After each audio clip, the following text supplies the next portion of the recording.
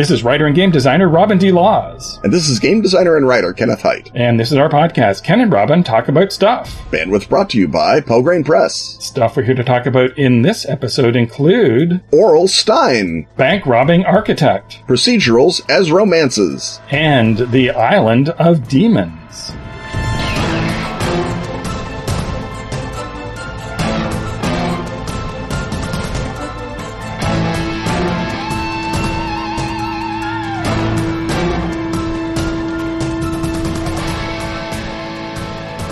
Well, I sure am glad President Cat greenlit the Catstronauts mission to expand the International Space Station. I hear he signed the authorization by swatting a pen across the floor. True leadership right there. Giant laser pointers in space? What's not to like? And even better, the space station has live stream cameras, although half the time it's just nose boops. Let's check how the Catstronauts are doing up there on the space station. Oh man, there goes Waffles, the pilot.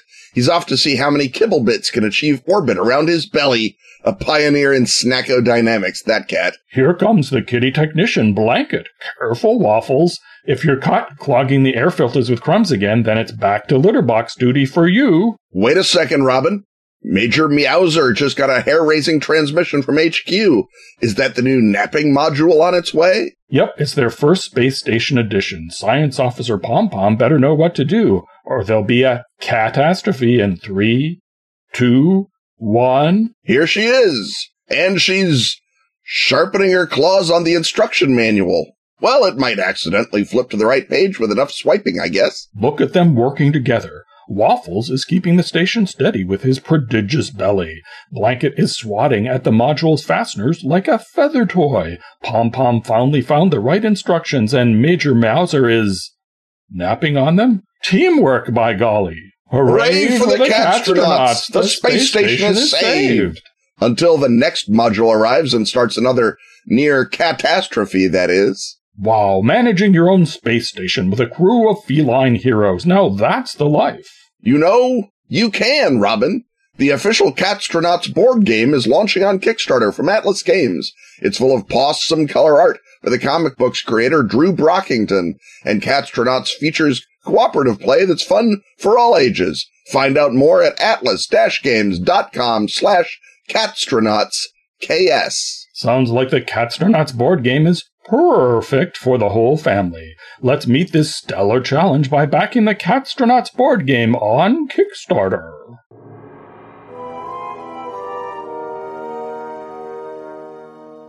The rattle of dice, the thunk of miniatures, and the eldritch turning of pages of terrible tomes that sent Peter Frampton skittering away in fright tell us that we're once more in the gaming hut. But this time around, at the behest of a beloved backer, Brian Thomas, we've been asked for a very specific scenario idea. Super specific. To wit, how would you make a Trail of Cthulhu, Bookhounds of London one-shot that included Oral Stein and his rivals in the great game, the Diamond Sutra, and the Magao Christian painting? And there's a lot to unpack there. First of all, Trail of Cthulhu, of course, is Pelgrane's gumshoe game of Cthulhu investigation. Bookhounds of London is Ken's book for that, a campaign in which you play skeevy antiquarian booksellers in London. And speaking of people who are a little bit skeevy around books, Ken, you're now going to give us a small biography, because we've got a lot to cover, of Oral Stein, someone who saw possibly the first printed books that exist in the world and said, I'll take those. All right. Oral Stein is a Hungarian by birth. He was born in 1862. Very shortly, he went to be educated in England and became a British agent, is maybe too strong a word, but maybe not. At any rate, things were loosey-goosey back then. You didn't nail it down exactly what you were doing on behalf of the empire. Right. And he was doing it specifically on behalf of the British government of India, the Raj.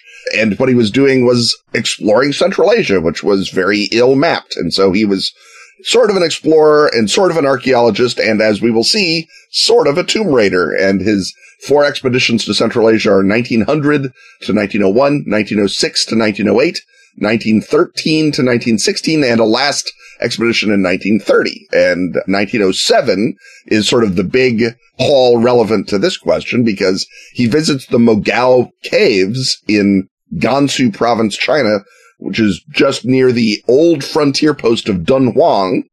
And a guy who was sort of in charge of the Mogao caves had just opened up what they called the library cave, which had several 100,000 scrolls in it. And drawn to this news as a moth to a flame was our boy Oral. And when he shows up, the caretaker in charge of the cave is a Taoist monk, and everything in the cave is a Hindu or Buddhist scripture, pretty much. And so he doesn't care about it. And so Oral Stein shows up with some of the Indian government's money, and the Taoist monk says, well, you know, what better way to move further along the Tao than with British money? And I think there's more persuasion. I think it takes a number of steps for Stein to win him over and convince him. You said to keep it short, but yes, yeah. Stein claims that what he's doing is retracing the steps of the Buddhist sort of pilgrim and saint Wang Chu, and that's why he's wandering around looking for enlightenment. And where better to find enlightenment than this cool cave full of books? Yeah, so he has a good line of palaver and, as you pointed out, some money. Yeah, it's the money. And whatever argument works, the larger point is the Taoist supervisor wanders away, leaving all the books unlooked at, and Oral Stein carries away the Diamond Sutra, the Mogao Christian painting from our prompt from Brian Thomas, and 24 packing cases of other miscellaneous manuscripts of these, as I mentioned, 100,000 scrolls. And the library cave was put in there during the period when Gansu province was under Tibetan rule. And so that's why they were sort of using it as this library of Hindu and Buddhist texts, because they were Buddhists of a sort. And anyway, the Diamond Sutra itself is the oldest dated printed text in the world. It's dated 868 AD. It is a work of, what do I want to say, revealed wisdom, I guess, of the Buddha, the sort of the nature of the universe and how you comport yourself in relation to the universe, full of spiritual wisdom and whatnot. And it also, by the way, Robin, is Creative Commons. It says right in the sutra that this is to be distributed freely to everybody, that you're not supposed to keep it to yourself, which I guess maybe means that you're doing what the sutra wants if you bribe the caretaker of the library cave and take it away with you to the British Museum. Yeah, I'm sure that's what that meant. Yeah, that's probably what that meant. Yeah. So anyway, he carries that away. The Mogao Christian painting is a silk painting, which we have about a third or a half of. The rest sort of fell apart in the cave. It's not Oral Stein's fault.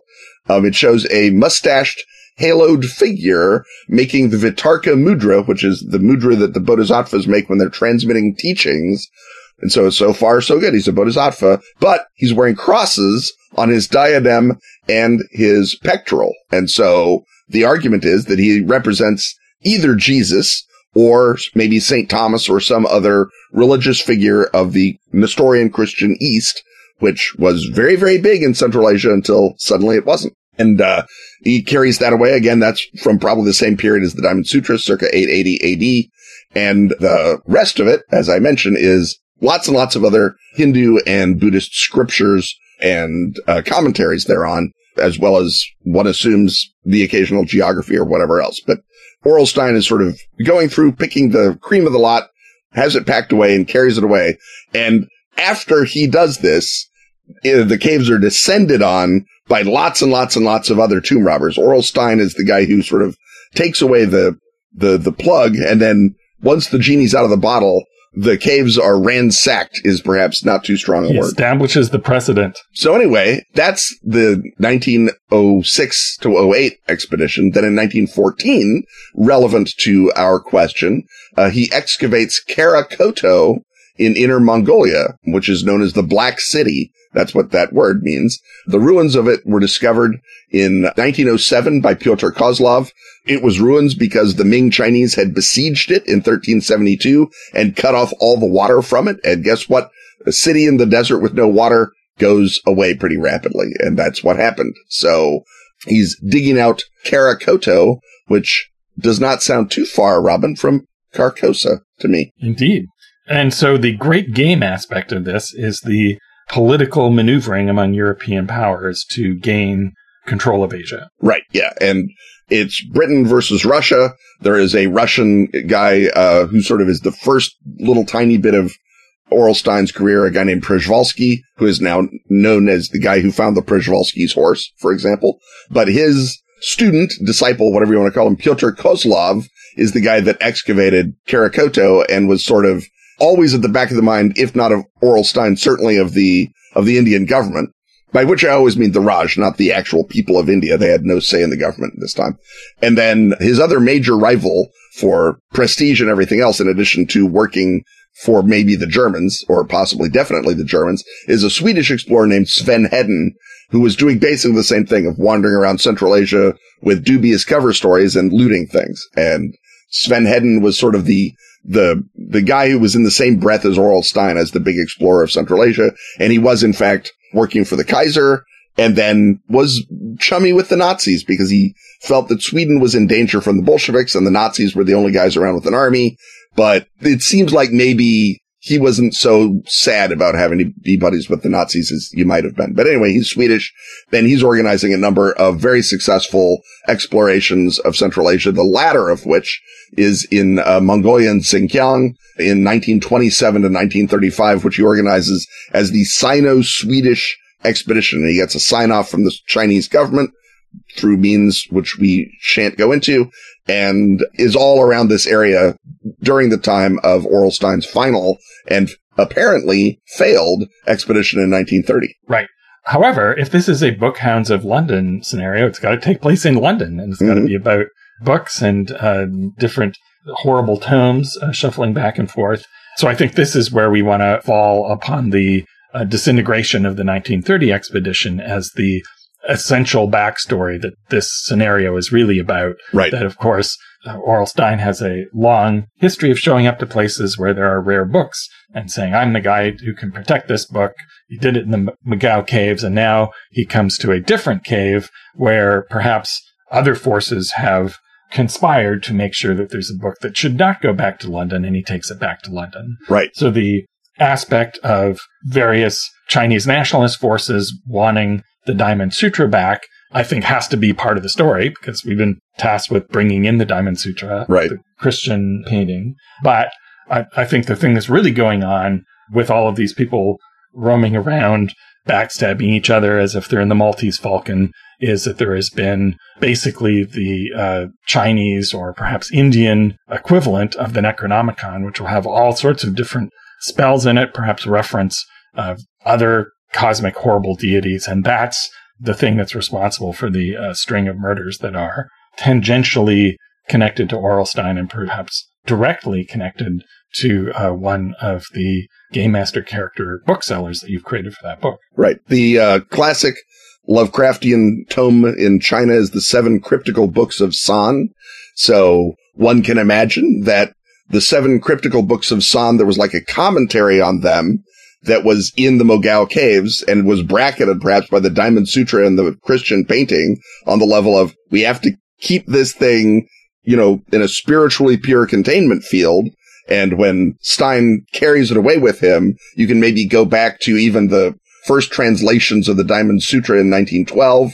There's a Japanese scholar working on a translation in 1934 who, if you want to, you know, be bringing the possible notes, this is interesting that the part of this translation was muffed in 1912 or deliberately covered up by the British Museum. And it's about this, you know, a San figure. Right. Or the translation has been changing over time because it's been infected by proximity to the horrible tome. Right. And so you can argue that in 1907, Stein carries it away, doesn't know what he's doing. In 1914, he excavates Carcosa and realizes, oh, this was a bigger deal, and then spends a great deal of his time and effort trying to get back to Central Asia, but through bureaucratic obstructions, or perhaps the ineffable movings of the mythos, he's not able to get back until 1930, when he does make a quick dive out of his approved travel route, which is what he gets thrown out of Xinjiang for, to snaffle the actual 7 cryptical books of San from the place that sort of the treasure map that he excavated in the Mogao caves tells him, or where he figured it out from his excavations of Carcosa it must be, and pulls it back. And this manuscript is coveted not only by rival booksellers who would know that it's a priceless multi-million-dollar text, but multi-million pound text, but also by the Autonarba and their buddy Sven Hedden. And Sven Hedden is in London on a lecture tour, in between trips, or you can set it in 1935 after Sven Hedden has come back. And this 7 Cryptical Books of San, Stein has had to let it go to fund his trip to Afghanistan. And so now it's floating through the book underworld and, as you say, causing all these mysterious deaths and unpleasantnesses. And the only way to contain it again is to find the containment that was in the half of the Mogao Christian painting we don't have, and in the Diamond Sutra, and build a sort of a book containment around it. And then the 7 Cryptical Books of San can be, stored safely or gotten rid of, whichever you want to do as bookhounds. And that's up to you. Right. Also, probably the mask that Stein dug up in Carcosa. Perhaps he made the mistake of wearing that mask. Maybe that's what made him go off route. Maybe that's what wrecked his 1930 expedition. And that could be now floating around as a separate item, adding another complication and adding, of course, the temptation, as there always is when there's an evil mask from Carcosa. One of the player characters might just want to put that on, and, who knows what will happen when they do that. Yeah, the mask could be a straight up mask, or it could be a paper figure or a silk printed face that is, you can wear it as a mask. Because look, there's those 2 holes in the silk painting that almost looks like eye holes for you to peek out of, and that perhaps the silk painting was always meant for the llama to stand behind, like the llama in Yellow Silk from Leng, and look through. And that's how he sort of channels the forces of Carcosa. But you can still hang that painting and peek through it. And instead of it being sort of a weird funeral mask or something, it could be a cool silk painting similar to the Mogao Christian painting. Well, I think that's as close as we can come to a scenario without actually sitting down and writing it. So before the threat of that occurs, it's time for us to rush across this commercial to see what lies on the other side.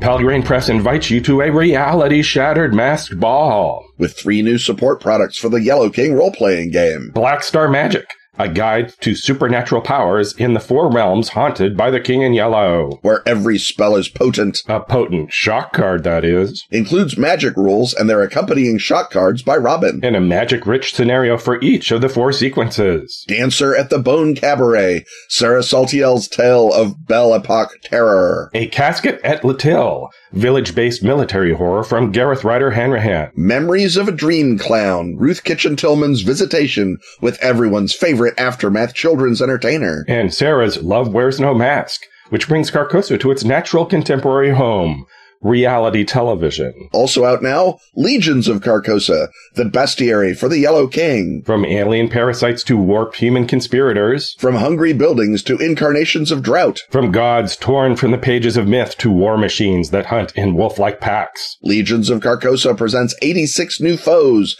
to mystify, haunt, and menace your investigators. Fresh from the skull-masked minds of John R. Harness, Kira Magrin, Sam Saltiel, and Monica Valatinelli, with Daniel Kwan. Finally, you can now also grab Robin's latest novel, Fifth Imperative. Follow the technician, previously seen in The Missing and the Lost, as he continues his reluctant political rise, and discovers a bullet that refuses to follow the rules. Kicking off a fast-paced supernatural alternate reality political thriller. Yep, it's one of those again. All 3 available now. That's Black Star Magic, Legions of Carcosa, and Fifth Imperative. Available at royally superior local game stores. Or at the Pelgrane Press web shop.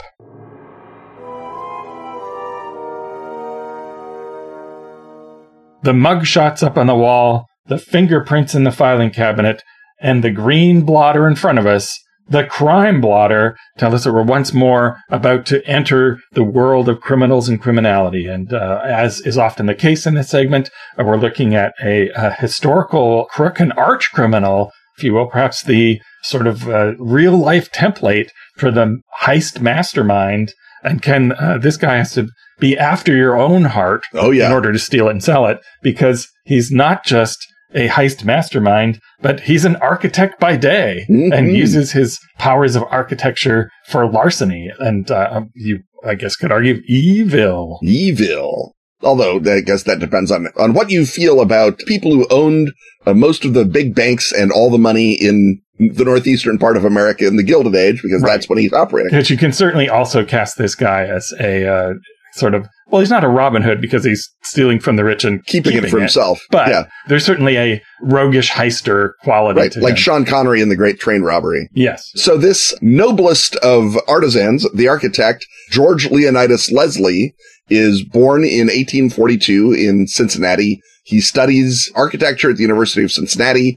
His father, to avoid interrupting his studies, pays for him to dodge the Civil War draft. He can buy a substitute for about $300, which is like $10,000 now. And because Cincinnati is a right-thinking town, in the 1860s at least, he becomes a hissing and a byword, and his fiancée leaves him for another man who served. And so he says, I don't need... The price was higher than dollars. Right. I don't need this attitude. I'm going to go to New York City, where everyone is a contemptible hater of America. So he shows up in 1869. He's still got money and connections. He's buddies with Roebling, the guy that designed the Brooklyn Bridge, because he also built something in Cincinnati and they were buddies then. So Roebling gives him an introduction to Jim Fisk and Jay Gould, the big financiers, hangs out with them at the Fifth Avenue Hotel, which is a very classy place.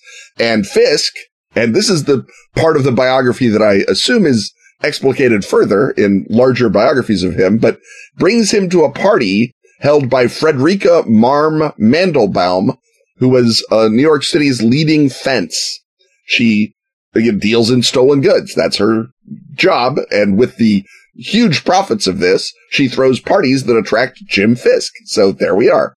Leslie says, this is the opportunity I've been looking for, plays up to Marm and says, look, bank robberies are loud and noisy and fail.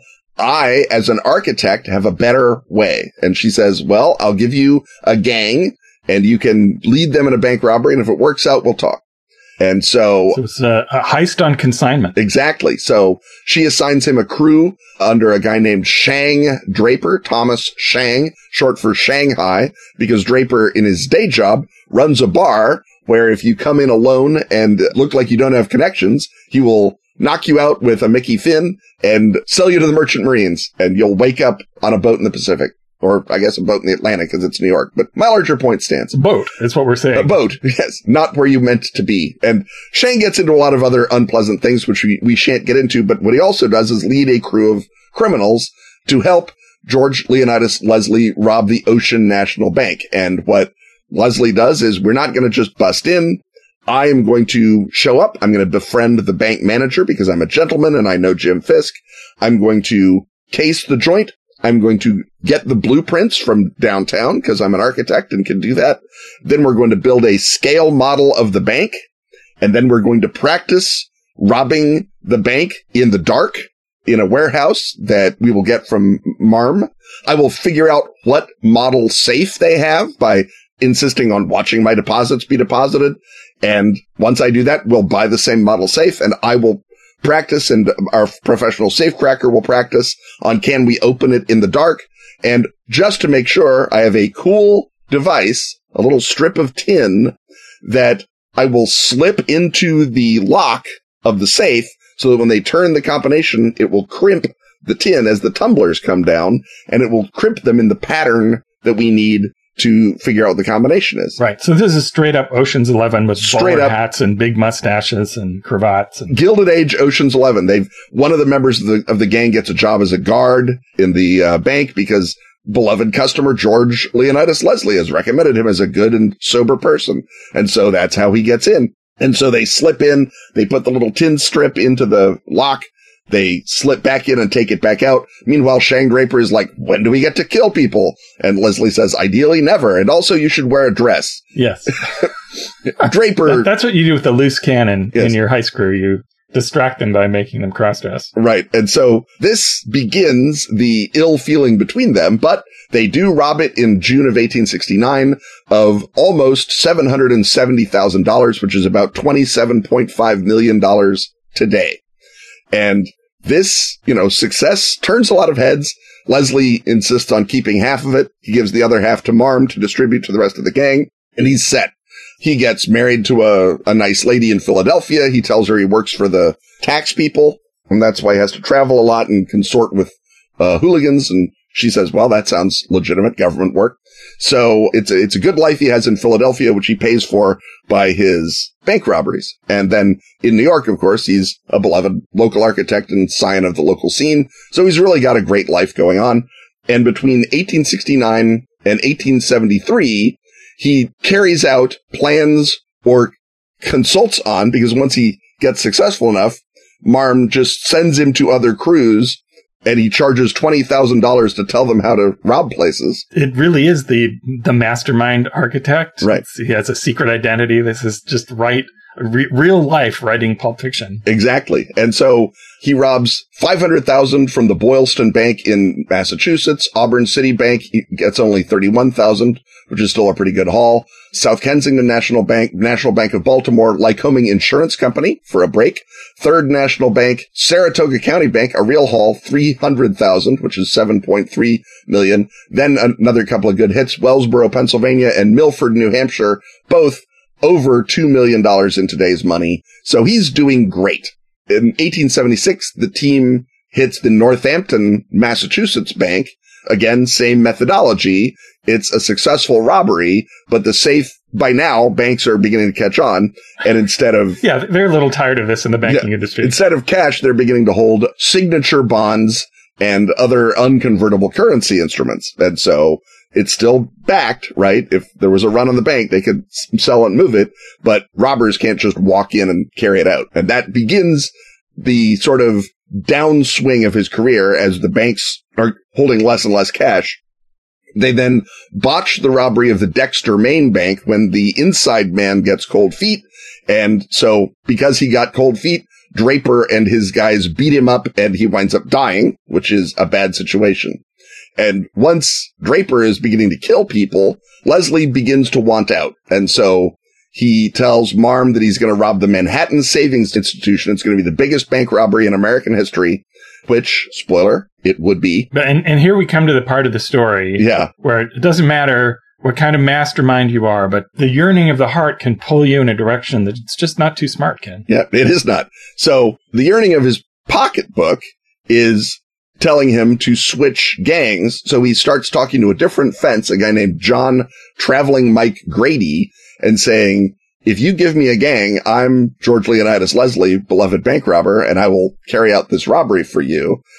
But also, he is beginning to canoodle with Draper's wife, Babe. And again, he picks the guy who has been on his case the whole time, the guy who willingly kills people in the course of the bank robbery, and the guy whose literal day job is to cause people to disappear.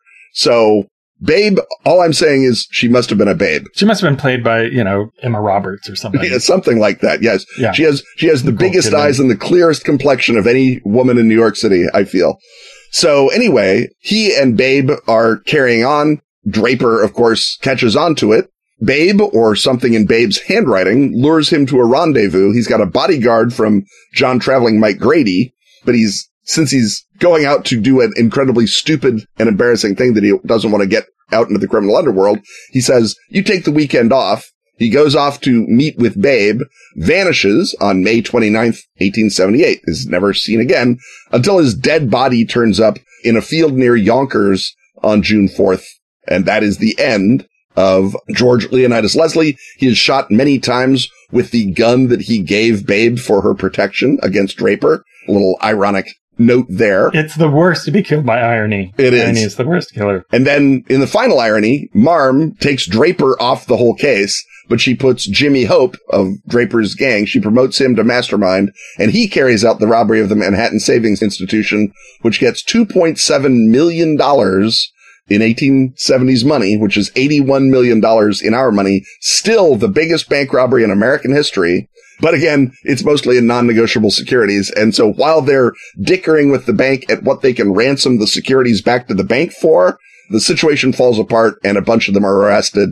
And it is at this trial that George Leonidas Leslie's name comes out and we all figure out what's going on with him. And that's how his cover is blown, is at the trial of the people who carry out his bank robbery. But once more, they wind up with a bunch of stuff they can't move. And so this brings us to the baffling contradiction in American pop culture, which is in this period, people are super interested if you're in the Old West wearing a Stetson, but if you're on the Eastern Seaboard wearing a bowler hat or perhaps top hat, it's complete disinterest. Yeah. It's never, like, if this guy had been somehow operating in the Old West, which of course he couldn't have because that was not the milieu, there'd be 70 movies about him. Yeah. And here there's Zippo. So it's our duty then to fill the gap and think of this in terms of a role-playing scenario. The most obvious in one. what way is this not already a role-playing scenario? I ask you. Well, the question is, who are you, right? Are you the intrepid investigators on his trail? Is it a drama system game where you're members of the gang? Are you members of a rival gang? Or is there some sort of nerd trope we could throw in there? Well, I think that the fun way to play it is you're playing members of a bank robbing crew, and you are maybe the people that Leslie is approaching to swap out. You're working for traveling Mike Grady instead of Marm Mandelbaum. She's the rich fat kids from across the lake who you hate because they always do the great bank robberies. And so maybe that's you're in. Maybe it's having him show up as the mastermind for hire who gives you the case and then walks away, gives you the autonomy of player characters, right, and lets you do something that is not recorded by history. And then, right, the grim, ironic end that he comes to is something that can be sort of popped in at the end of the denouement. Right. Actually, you can be one of the gangs that consults with him. Like I said, he did consulting for other gangs. Yeah. So you carry off a number of heists with his consultation, and it can be a series of capers that you do. And then he comes to you and says, "You guys have done a great job with my advice. Let me cut you in on the Manhattan Savings Institution deal. All you have to do is keep me safe from Marm Mandelbaum and Shang Draper." My own dumb decision-making. And my own terrible decision-making. And so a sort of a structure where you've had him as sort of the M or the voice on the tape, and then you have to sort of save and protect him. That's a fun little narrative twist. And of course, by now, maybe you've learned everything there is to know, and you're like, if we save him, we're out half the take. So maybe you guys are the kind of players who turn him over to Shang Draper and help expose him to the wrath of irony. Or maybe you save his life, and the guy found in Yonkers is a convenient body double, and you help Leslie sort of scuttle away to Philadelphia and live out a life under a fourth identity with his lovely wife, Molly. The plan was, in fact, for him to go west with Molly, so maybe that's what he does. Yeah, that you could have a follow-up episode where you get those Stetsons and they make 70 movies about right. you. And the nerd troping, I think, ever since Dracula 2000, where the cool Ocean's 11 gang busts in and steals the coffin of Dracula, I've always felt the heist, where the thing you heist is the adventure, is a great, opening gun for something. And certainly you could have a vampire in Gilded Age New York. I don't see a reason you couldn't be heisting that. You could have a cursed ruby that sends demons out.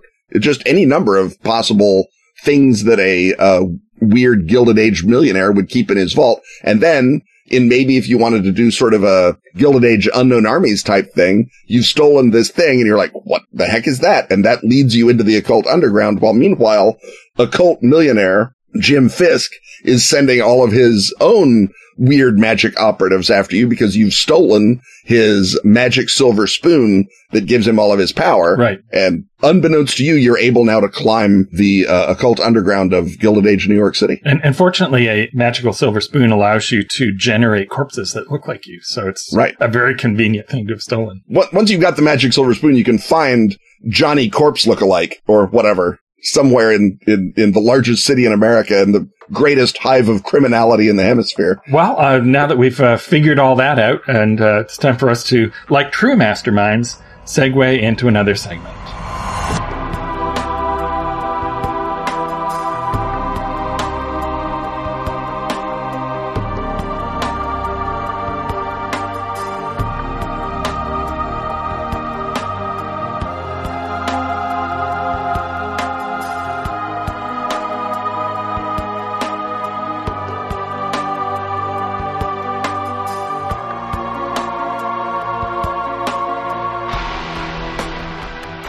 In Delta Green, cosmic terror meets modern conspiracy. The secret group Delta Green dedicates itself to protecting humanity from unnatural horrors. They misappropriate the resources of the U.S. government to wage a war they must at all costs keep hidden. Delta Green, the conspiracy, is the sourcebook for the grungy, cynical era that started it all. The 1990s. Generation X becomes Generation Ugh! In Delta Green, the conspiracy. An updated, rearranged version of the original 1997 Delta Green sourcebook with new art and graphic design. Featuring top-secret eldritch new appendices by Shane Blackbag Ivy. And a foreword by Ray Plausibly Deniable Winiger. Put on your flannels, grab your duffel bag of hardware, and assemble your fake passports. Enter the Temple of the Dog, exit the Temple of Cthulhu. Never mind all the brain leakage you suffer when seeking the nirvana of Nyarlathotep. Find the fungi on the Mina airfield. And why Jeremy really spoke in class today. Tell your retailer it's at that unmarked warehouse they always order from. That's Delta Green, the conspiracy. From Arc Dream Publishing.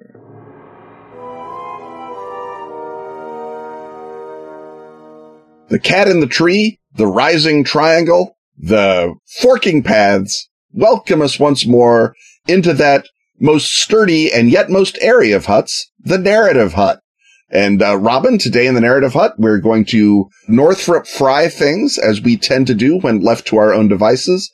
And today, Northrop Frye, in the course of The Anatomy of Criticism, mentions that science fiction and fantasy stories, basically, as we would call it, procedurals, but with magic in, are romances. And that's the term that was used for them back in the 14th century, and it's the term that one could use for them now if romance had not been taken by people kissing pirates in an entirely different section of the bookstore. But right. Or you could use the term adventures. Right, yes. But I like saying romance just because it messes with people. But we know that with Frye, that as I say, if you put magic in, and usually pirates, it's a romance. But what about no magic procedurals, Robin? What about detective stories? What about techno thrillers? What about crime stories? Policier, are those romances? He questioned with a question mark. Right. And of course, the reason we're interested in this is that procedurals are the form of narrative that we are most often emulating in role-playing. Now, I and others have done work with more dramatic narratives, or something that Frye would consider mimetic fiction, things that simulate the psychological novel or play. But still, of the people who are having a game night tonight, the majority of them are still playing procedurals. And so a lot of my analytical work into how stories work has been trying to find the structures and find, where does this fit into the system of narrative? And Frye, as you point out, he sort of glances at popular fiction, but it's not his main interest. He's interested in literature. And this is part of the phenomenon that has led to people developing critical terms for high literature and then trying to apply them to this other, less explored form of the procedural. So where does a procedural actually fit in this system? So according to Frye, romance is sort of one step down the ladder of modes from myth. And the difference there is one of belief, is that myths are stories that people, at least at one time, believed. And we can maybe in some other segment 10 years from now try and unpack what belief means in that context. But part of a faith system that at least some people subscribe to. And then the romance, instead of being the story of gods, they're sort of stories of half gods, as Frye puts it. They are heroes. Now, he sort of files that in the kind of tragedy wing of the house of narrative, because many of the original romances that you're referring to from the medieval era go all the way to the death of the hero or king. And so, Arthur being a notable example of that. And so because they go from birth to death, that they have an elegiac quality and therefore belong in the tragedy section. But procedurals kind of knock that cock a hoop, because they are about people getting what they want. And people getting what they want, I think, is perhaps the most salient part that defines a popular fiction, because that's why it's popular, because we are vicariously along with the characters getting what we want because they get what they want, as opposed to the more tragic side of literature or storytelling, which offers us a catharsis, something else we need. But, the Hamlet is not about someone getting what they want. Gatsby is not about someone getting what they want. But Miss Marple or Batman or Reacher is about someone overcoming adversity to get what they want. And what they want is usually order. So justice. Where does this fit? Does that mean that procedurals are actually comedies because they lend themselves to union and reintegration, and that the Poirot naming who the murderer is essentially like the marriage at the end of a comedy that ends most conventionally with a marriage between a mismatched couple who find harmony? Yeah, I think that if you look at early detective fiction, especially the work of the great John Dickson Carr, quite often the job of the detective is, yes, to solve the crime and bring justice and heal the world, but also it's to get the romantic leads together. That the hero is in love with the girl and he's a suspect or she's a suspect or her dad is a suspect or some reason they can't be together until this murder is solved. And Carr really leans into it, and I think it is because he is among the most romantic of the mystery writers. It's one of the reasons I like him best. But you even see that in the more conventional or staid sort of Agatha Christie type mysteries, and many of those also turn on illicit love or wrong love that must then be healed or fixed or found out to heal society. So it is a marriage in the way that, it performs a marital purpose socially, even if no two people actually, kiss and exchange rings at the end. This wrongful love that caused murder or whatever is exposed and cleansed from the world. And that is another big part of even very modern sort of, drunk Norwegian cops hunting a serial killer are in some ways, policing love. They're taking the bad love of the serial killer and exposing it to the air and cleansing it and removing it from the perfect, pristine society of Norway or whatever, right? Right.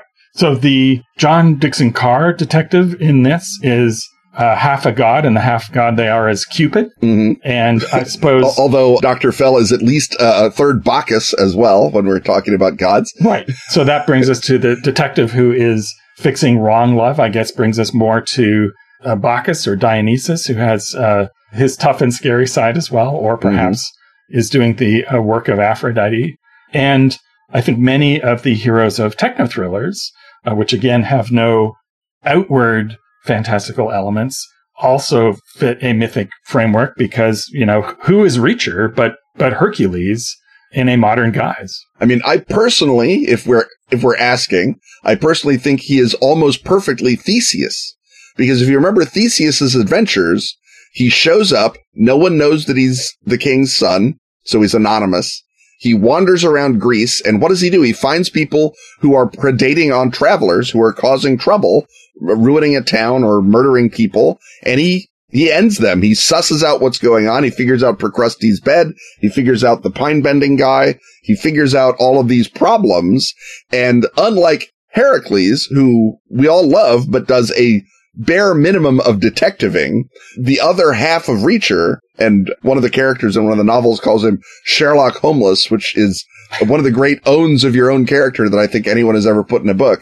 He also solves crimes. And so I feel like he is very much Theseus. No one knows that he's a demigod as he wanders the earth. And this is why various meth heads try and step to someone described as 6'5" and just this monstrous Adonis of a man. And they're like, I can take him. So it's the same deal. He's literally larger than life. Thesean anonymity that cloaks his demigod status until, of course, things go down and he has to elbow everybody in the face. But, definitely the sort of the Heracles pattern, except that the demands of serial novels being what they are, he doesn't get only 12 labors. He's up to like 30 labors, I think now. And just like Theseus only killed about 5 guys in the versions of myth that we have now. But I'm sure that in every town in Attica, probably Boeotia, probably all over Middle Greece, they had some story of the jerk in their town that Theseus took out on his way to Athens to become king. And I feel like that is definitely the model that sort of Reacher is slotting himself into, even if Lee Child has no particular Thesean goals in mind. I think that it's just one of those ways that Western literature works, that you find yourself writing towards these Fry-like structures. It has also been said that Oedipus Rex is one of the earliest detective stories, but that one, the detective discovers that he done it. Yep. And even though Sophocles wrote sequels, not repeatable in the same way and not as detective-y. And is there another sort of godlike figure that we might look to as the inspiration for detective who is not explicitly rectifying problems of love? I think Judge Dee is another good example that sort of we see him now mostly through Van Gulik's, what I want to say, westernization, I'll be polite, of the Chinese originals. But those stories go back, you may be the Judge Dee expert in this conversation, but they're set in the Tang dynasty. And I assume they go back to the Ming trying to cast themselves as the Tang.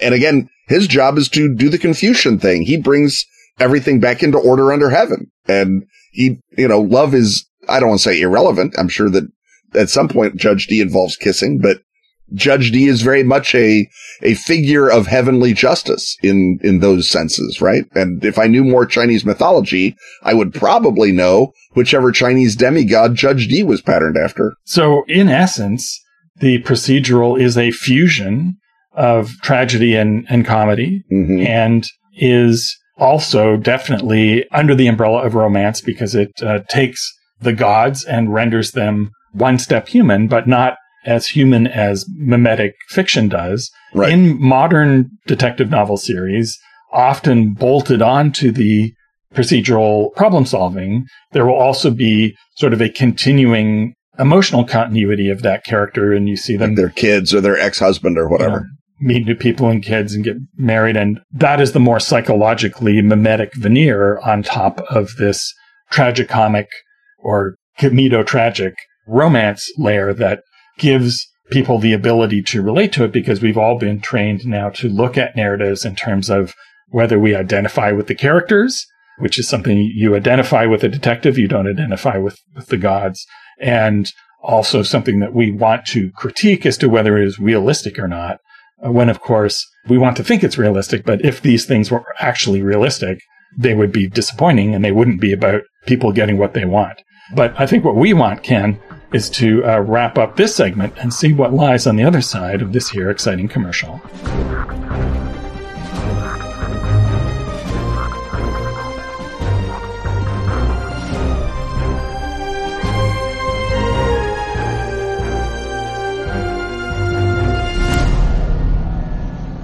Protect this podcast from criminal architectural masterminds by joining such beloved Patreon backers as Craig Maloney, John Rogers, Joshua Hillerup, Ross Ireland, and Steve Hammond.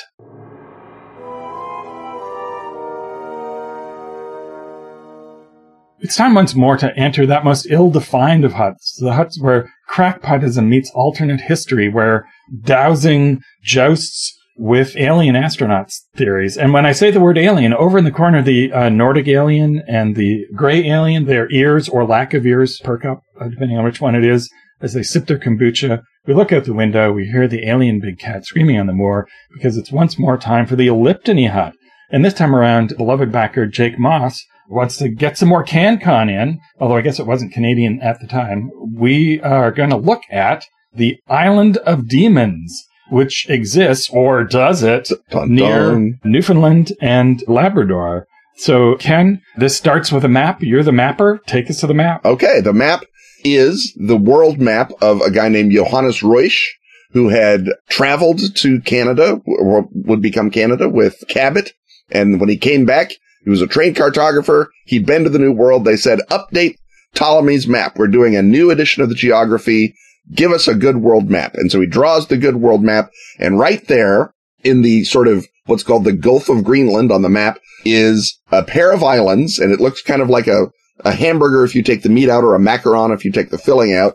Annotated, Isle of Demons. Demons assaulted ships near these islands, which were avoided, but not without peril. And that's big news to everyone. They're very excited. Now, there used to be an island called Satanazes that was an island that a Venetian cartographer put on a map of the Atlantic in 1424. and it was to the north of Antillia, which was sort of the pretend island that some people say was, early mariners seeing Cuba. Some people say it was just sort of, they couldn't put Atlantis, so they had to put something. Anyway, Satanazes is an island to the north of that, and it was colored black because it was named Satan, and it showed up on maps through about 1493, although in 1463 it got renamed Salvaga. But I do want to argue that in 1436 it was called the Isle of the Hand of Satan. And someone in the 18th century, when people were allowed to come up with cool theories and not get yelled at, said maybe there were fewer fun ruiners back then. Maybe this is something from the Arabian Nights, where there's a giant hand that comes up out of the ocean and grabs ships. And they just moved it from the Indian Ocean to the Atlantic Ocean. This was someone trying to be reasonable about the Isle of the Hand of Satan. Right. Well, if it's attached to a hand, whoever's below the hand underwater can move around, right? Well, as we learned from the documentary The Eternals, I think it's some sort of Jack Kirby monster that's down there. But anyway, the Isle of Demons catches on. People love it. And it gets a boost when a young woman named Marguerite de la Roque, she was the cousin or niece of a fellow named Roberval, who had been appointed to be the governor of Canada by the French king. Right. And often you will see her also called the Roberval in different accounts. Right. Anyway, she is going across the Atlantic, and she apparently becomes a little bored and meets a guy on the ship. Maybe he's a sailor. They don't really say. But her cousin, he gets mad at this sort of carrying on, and he maroons her on the Isle of Demons in 1541 or 1542. In other versions, she's his niece. Yeah, like I say. But he's still in loco parentis on this boat and won't have any of that. Right. And as a responsible surrogate parent, he maroons her on the Isle of Demons. Right. And she's with an old nurse and with her lover boy. Yes. And she has a baby on the island, but everyone dies on the island except her. She kills a polar bear, Robin. That's how cool Marguerite de la Roque is. And she is rescued by either Basque or Breton fishermen, depending on which version of the story you read. And they carry her back to Europe, where she meets the queen. And the queen is so impressed by her, she writes her down in her little journal of cool stories that she keeps. And so it winds up in a geography by a fellow named Jacques Thevet. In 1575, he tells her story in some detail. The queen has also told her story. Possibly pronounced Thevet would be my Possibly guess. Thevet. Can't say at this remove. Anyway, some fun ruiners say she was not marooned on the Isle of Demons at all, on the basis that the Isle of Demons does not exist. Some say she was marooned on the Ile de la Demoiselle, which sounds more like the place you would have marooned a maiden. That's at the far eastern tip of Quebec. And the people of Harrington Island say, no, sir, she was marooned on our desolate spit of hell, which is somewhat less to the east than the Ile de la Demoiselle. But I guess it's a cottage industry there at the mouth of the St. Lawrence, deciding what island Marguerite de la Roque was marooned on. There's plenty of desolate islands that she could have been marooned on. Yeah, her cousin/uncle was spoiled for choice in terms of desolate places to maroon his niece/cousin. So, anyways, that's sort of a true tale of demonry. It shows up on the map again, a Nueva Francia map by Giacomo Gastaldi in 1556. There's a big giant island where Newfoundland is, or rather a big giant group of islands where Newfoundland is, and the northern chunk of that group is the Isola di Demoni, and he draws little flying demons on it, but they're only on the northern tip of the Isola de Demoni, which again would put it towards the northern tip of Newfoundland. Then, as I say, Jacques Thevet writes his book, and he gives us some information. He says that the island is big, it's beautiful, it's uninhabited because it's full of demons. Passing sailors describe it, quote, "It was as if they were buffeted by a great tempest, and they heard in the air about the tops and the masts of their vessels human voices making a great din, but there was no form to their speech, only such murmuring as you might hear in the middle of a public hall on a market day." And he says that Marguerite described frightful sounds which the evil spirits made around them, and they tried to break down their abode and showed themselves in various forms of frightful animals. And often in the night, Marguerite heard cries so loud it seemed as if more than 5,000 men were assembled together. And Marguerite says, with prayer and vigilance and a rifle, or a musket, I guess, she was able to keep the demons at bay. And after the first 2 or 3 months, she really stopped hearing the demons. They basically stopped pestering her. So that was good. Right. Fun ruiners have proposed that the frightful beasts were bears, and you've found a version where she actually fights and defeats a bear. Yeah. And that all of these horrific cries that people are hearing are bird cries, particularly loons. Right. And we've previously established on the show the mystical, scary quality of the loon. The 19th century American folklorist Charles M. Skinner wrote about Marguerite's story, and as he was wont to do with indigenous legends, added all sorts of cool details and thrills.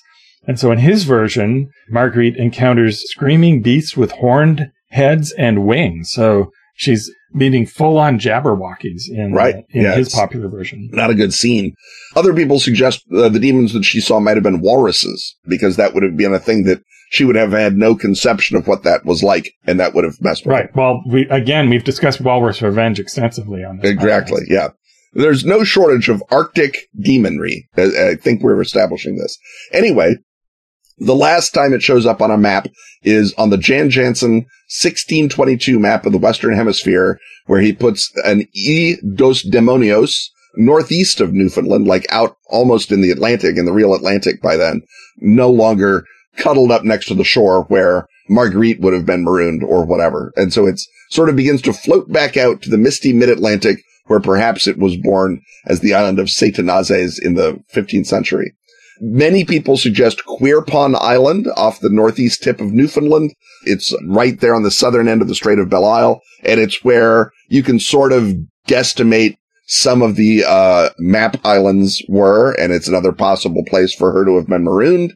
And, fun fact, Queerpon Island is just east of Lanzo Meadows, the Viking site on the toppy tip of Newfoundland. So maybe Viking ghosts are fighting the demons, or maybe, as many fun ruiners before and since have suggested, the whole Isle of Demons is a game of telephone from the Vikings describing the Skraelings that they had to fight in Vinland. And the Vikings, of course, describe the Skraelings as yelling like crazy. They're naked and weirdly painted. They have feathers and stuff in their hair. And they are, to the Vikings, clearly some sort of berserk demon warrior creature. Which is a beautiful reversal.